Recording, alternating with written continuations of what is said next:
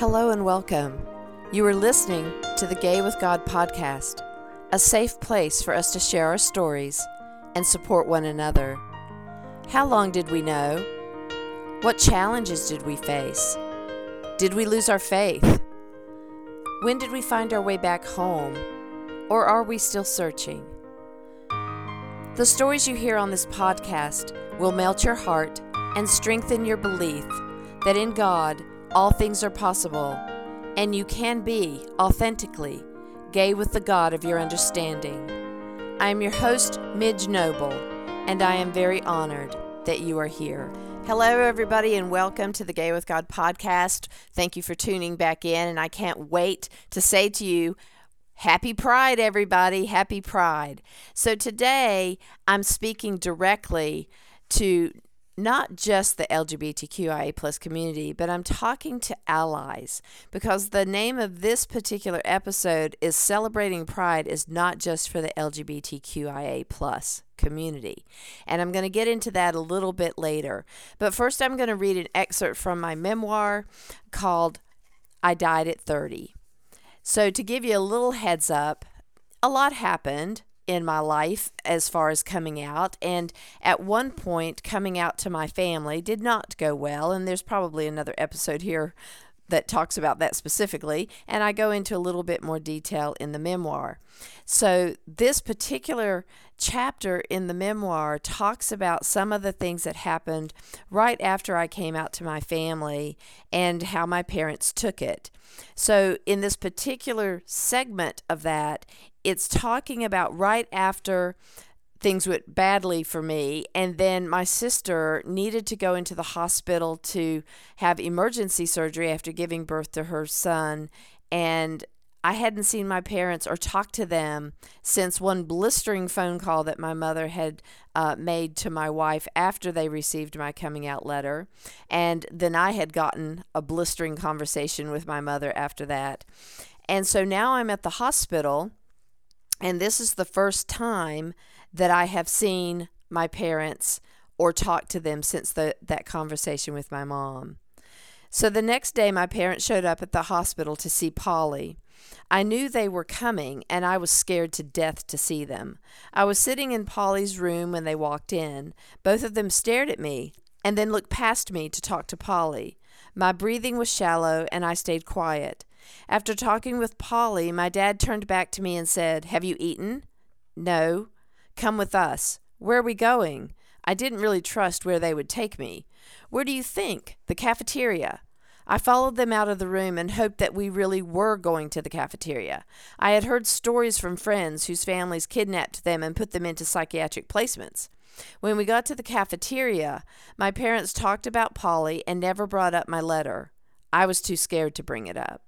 The entire time I was waiting for something bad to happen. My stomach was cramping, so I only ordered a drink, which my dad challenged. "Why aren't you ordering food?"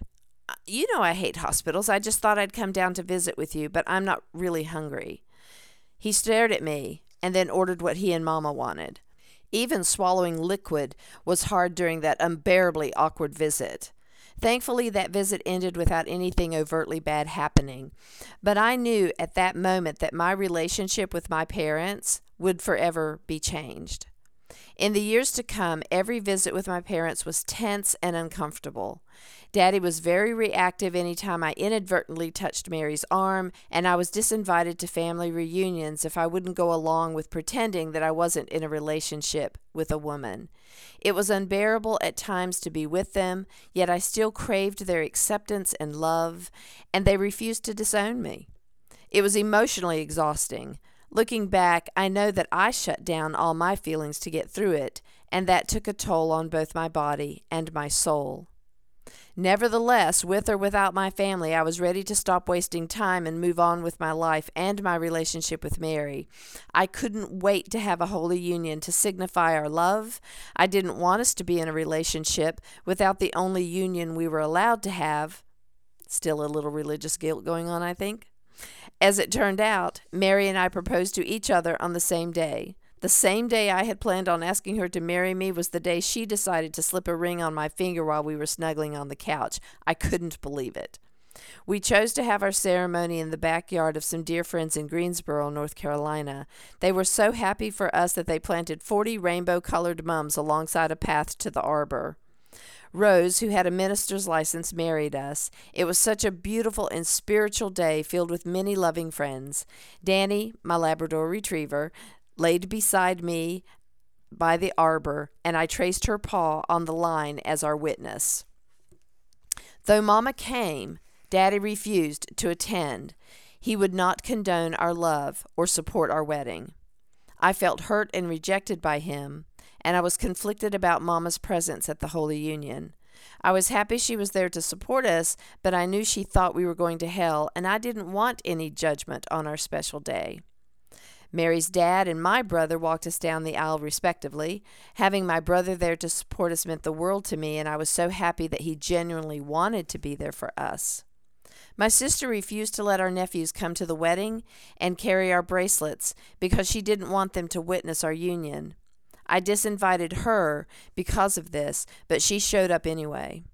Her wanting to support me didn't ease the feeling of her disrespecting my wishes, nor did it address the betrayal of her keeping the boys that Mary and I had loved, spent time with, and babysat, not to mention had been listing as guardians to them. That was all jerked away from our sacred moment. Moment of grace. I appreciate that my brother, mom, and sister wanted to support Mary and I by attending our Holy Union. I realize that my parents and my sister did not have the knowledge or skills to understand that my being gay was not a choice, and their fear for my salvation interfered with them being able to be fully supportive. So I read that section of the memoir because I want to talk about why pride is not just for the LGBTQIA+ community. It is for us because we're celebrating our authenticity. We're celebrating the life that we were created to be, and that is to be ourselves.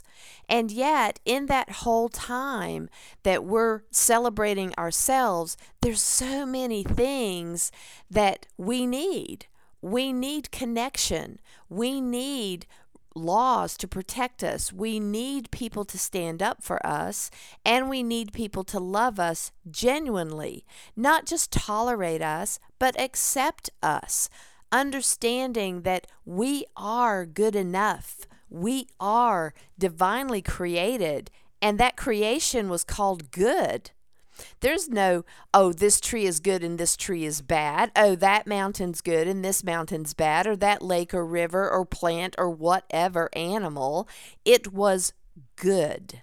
And that had a period after it, as far as I know. The King James Version even said it was very good. So, hey guys, we are good and very good as created by a divine being. So here's the thing. When we celebrate pride, our allies being there for us is part of our victory, that we are not just celebrating by ourselves. We are celebrating with an ongoing understanding and a realization that the bigotry, the homophobia, the violence between us as a marginalized group is starting to end a little bit by little bit. Now, it is very depressing what's happening right now. I will not deny that. Yes, we need to get out and vote. Yes, we need to think about our brothers and sisters in other states where you may not be living, or other countries where we're not living. But if you are in a state or a country that is voting in laws to put you back into conversion therapy, to kill you, to take away your basic rights, to not even be able to say that you're gay, to not be able to come out to a teacher and have your rights protected. All of those things are deplorable, and yes, we understand that. And yet, there is a community of churches and people who are beginning to see that homosexuality was not the sin that everybody wants it to be. It is not a sin to be gay. It is not a sin to be in a church and be gay. We are not going to hell because we're gay or because we believe that God is our beloved creator and that we are beloved to God. That's not sin. The only sin is hate. The sin is bigotry. The sin is treating someone not equally or giving them the equity that they deserve. Those are the sins, my friends. Not you, not me. If we are in a loving relationship, that is not the sin. It really boils down to how we treat people. It boils down to how we perceive God in our own heart, in our own mind. You know, I have spent years battling this out with the God of my understanding. I have spent years doubting and fearing and not understanding. And I still don't understand everything, which really ticks me off, but that's just part of life. I'm not going to understand everything. I am encouraging myself to continue to live with the doubt and live with the unknowing, because there's nothing I can do about it. That also means, though, that I don't have to live in shame. I am not ashamed about being gay. If anything, I'm absolutely thrilled to be gay. And I got a wonderful Kelly Lattimore icon print for myself that has Jesus with the rainbow triangle coming down over his face, and I just adore it. Many people will probably not adore it, but it's not for many people. It's for me. So that as I'm sitting at my desk and I'm doing my coaching or I'm writing my memoir, I'm looking up at a picture of my beloved Episcopal Church that was printed and given to me as a gift. And I have my Jesus with his rainbow triangle over him with his little icon. And I absolutely love my workplace view. If you are an ally, I'm encouraging you to make your love tangible. If you have a daughter, a granddaughter, office mate, or anyone in your family or your friends list, if they are LGBTQIA+, it is imperative that you as an ally make your love tangible. And what does that mean? That means you walk the talk. You just don't talk the talk. You don't say you're an ally and do nothing. You don't say you're an ally, but you vote against our rights. You don't say you're an ally and are afraid to even put it on Facebook that you love your friend, or you put a ribbon around something to let people know that you are an ally. And I know that just like us, there are times that you cannot come out in our defense because of your work or because of something that could be dangerous for you. And that's the same for us. I'm not going to go into a place that I know may potentially be deadly for me and raise my LGBTQ voice, by myself with no backup. So yes, safety, take the safety and understand that. But what I'm saying is that if we are not walking the talk, if I'm not putting myself out on Facebook as a gay professional, no one knows that there are gay professionals, not just for me, but for all of us that do that. I'm in a big pot of people who are more vocal and more out now than ever, because we absolutely have to show the world that we are professional, we are Christian, we are loving, we are parents, we are kind, we are all of the things that everybody else in the world is trying to be, hopefully, loving, wonderful, tax-paying, wonderful people.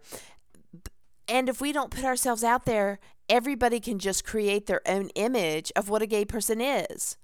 That's how we got the images of pedophilia in the gay community. We got the images of always wanting to have sex every minute of the day. We have those images because no one was able at the time to show their face in public and say, I am gay and I'm a football player. I am gay and I am a professional lawyer, teacher, because there were real consequences of being a teacher in a school system.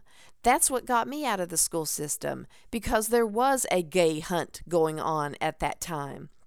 And one of my best friends was demoted in their position to try to get them to quit because he was gay. So there were real consequences, and still are real consequences. But without making ourselves visible, without having our allies support us visibly, then that's a big void in our pride because we are having to still hide. And it's getting deadly and it's getting super, super scary. So if you are able and you are not under any threat, please walk the talk. Be visible. Make your love tangible. Go to a pride parade and cheer us on. Do something in your neighborhood if you can. Go to other events. For example, tonight, June 5th, we are having a Pride Mass at my beloved Good Shepherd Church in Asheboro, North Carolina, and we are celebrating pride and the knowledge that we are beloved by God. You don't have to take the Eucharist when you come to this Pride Mass. You don't have to get out of your chair. But your support sitting in that chair, showing up for us, means everything. Being there, being present, giving us a hug. The Pride Mass is not just for the LGBTQIA plus community. It is for our allies to be there to support us as well.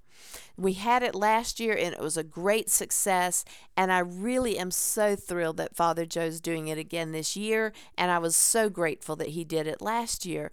So I'm supporting it, and I'm going to be in my colors, and I'm putting it on this podcast, and I've got it all over Facebook and Instagram. I want you guys to celebrate wherever you are. Celebrate yourself, celebrate those of you that you love that are LGBTQIA+, and especially you allies. Be supportive tangibly and by showing up. That's how we change the world. We change it with love and visibility, because that shows that we absolutely matter. And that's what everybody wants to feel, is that we matter and that we're seen and that we're heard. And like I said from the excerpt from the memoir, I do appreciate that my family wanted to be there, or at least part of my family. It did hurt me terribly that my father was going to miss the only marriage, so to speak, that I was going to get.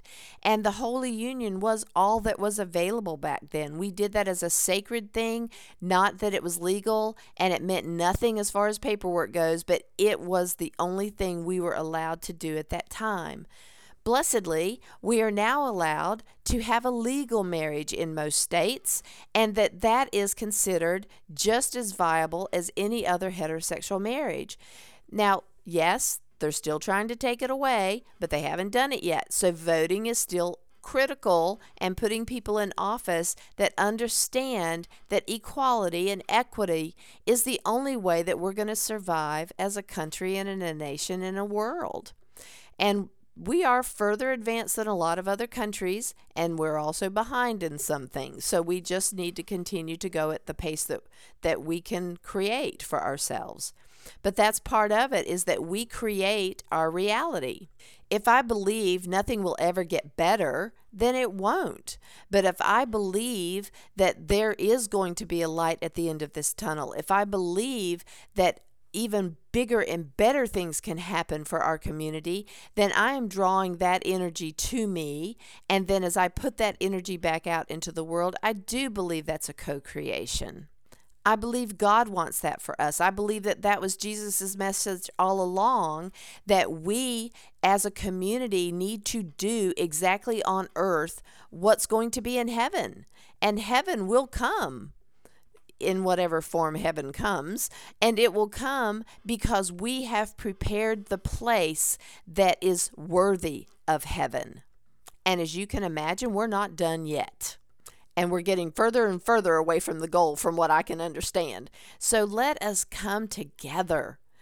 Be visible, be tangible, be loud and proud if you are able, and love the God of your understanding, and do not feel shamed by that, by anybody's rhetoric, by anybody's actions, no matter who they are to you. Their bigotry and their misunderstanding of the scriptures has nothing to do with you, but it has everything to do how it affects you. I get that. I've lived that, and I still feel it from time to time. So I understand where we're all at this point. I don't have the rose-colored glasses, but I will not keep depression in my heart and soul. I will continue to look to the light. I will continue to believe in miracles. I will continue to fight as long as I can fight to get things exactly how it needs to be for us and for the kingdom to come. So, my beloveds, do what you can. Do what you can, and if you are an ally, do what you can so that we can all stand together in pride and in the love of the God of our understanding. If you are hearing this podcast today on Monday, June 5th, then you are invited to our Pride Mass tonight at 6 o'clock. That is at the Episcopal Church of the Good Shepherd in Asheboro, North Carolina. And I hope to see you there. If you can't make it or you don't live near us, it will be live streamed. So please hit that up on the church's Facebook page and their YouTube channel. So that's the Episcopal Church of the Good Shepherd. You can find that on Facebook, and it will stream live. And it also gets posted on the church's website as a video that you can watch later.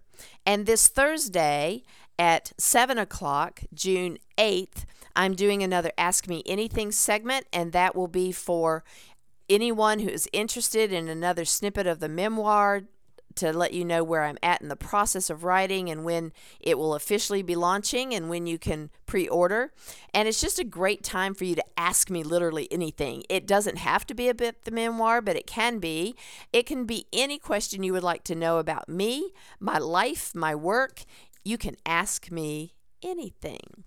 And then next Monday, June 12th, is my Faith Journey group, which is a Zoom group that I've started through the Gay with God Facebook page, and that is a time for us to kind of unpack where we are with our faith journey, what's a bugaboo for us, what is something we don't understand or something we need help with. And sometimes we'll look at a scripture and unpack it. Sometimes we talk about just life. So you are so welcome to join that.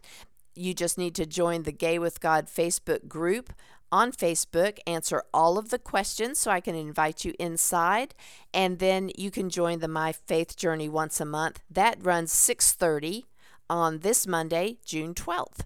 I can't wait to see you at any or all of these events. I would love to have a better relationship with you as we're moving forward. Feel free to leave me a message on my email, empoweredmidge@gmail.com, and let me know what topics you want me to discuss on this podcast when I don't have a guest. And if you want to be a guest, as always, please connect with me. You can go to the show page at empoweredmidge.podbean.com and scroll all the way down to the bottom, and you will see how you can become a guest. And fill out that form, and we will be in connection with each other so that you can tell your coming out faith journey story or talk about whatever is relevant to you in your life right now. It's a great time to plug your business or your book or whatever you've got going on that you want to let other people to know about in our community. So come be a guest and let me support you and honor your story, and also support you by letting folks know what you're doing. Thank you so much for tuning in. And as always, I really love to hear from you, and I love to be able to know that you are getting what you need out of this podcast. So if you are listening to this podcast and are questioning whether you can be gay and be in a relationship with the God of your understanding, if you identify as LGBTQIA+, or not even sure if you are gay, God has always been with you and within you. Even when you didn't know it, you have always been gay with God. Thank you, everybody. Stay tuned to see how you can join the Gay with God community. And as always, you are loved. I want to invite you to become a part of the Gay with God community. How can you do that? Stay connected by messaging me your thoughts and comments in the comment section under the downloads of the show on the Gay with God show page. Subscribe to this podcast wherever you listen, and share so we can increase our community outreach and be a light to those who are struggling to claim their faith. Consider being a sponsor so I can highlight your service in our community. We are all worthy of respect and a relationship with the God of our understanding. I want to thank you in advance for supporting this podcast. Together, we as a community will keep this show visible and our community stronger. Deep gratitude to my friend Tim McClendon of Tim McClendon Music for allowing me to use an excerpt from Interlude 4, a song found on his CD entitled Sundance.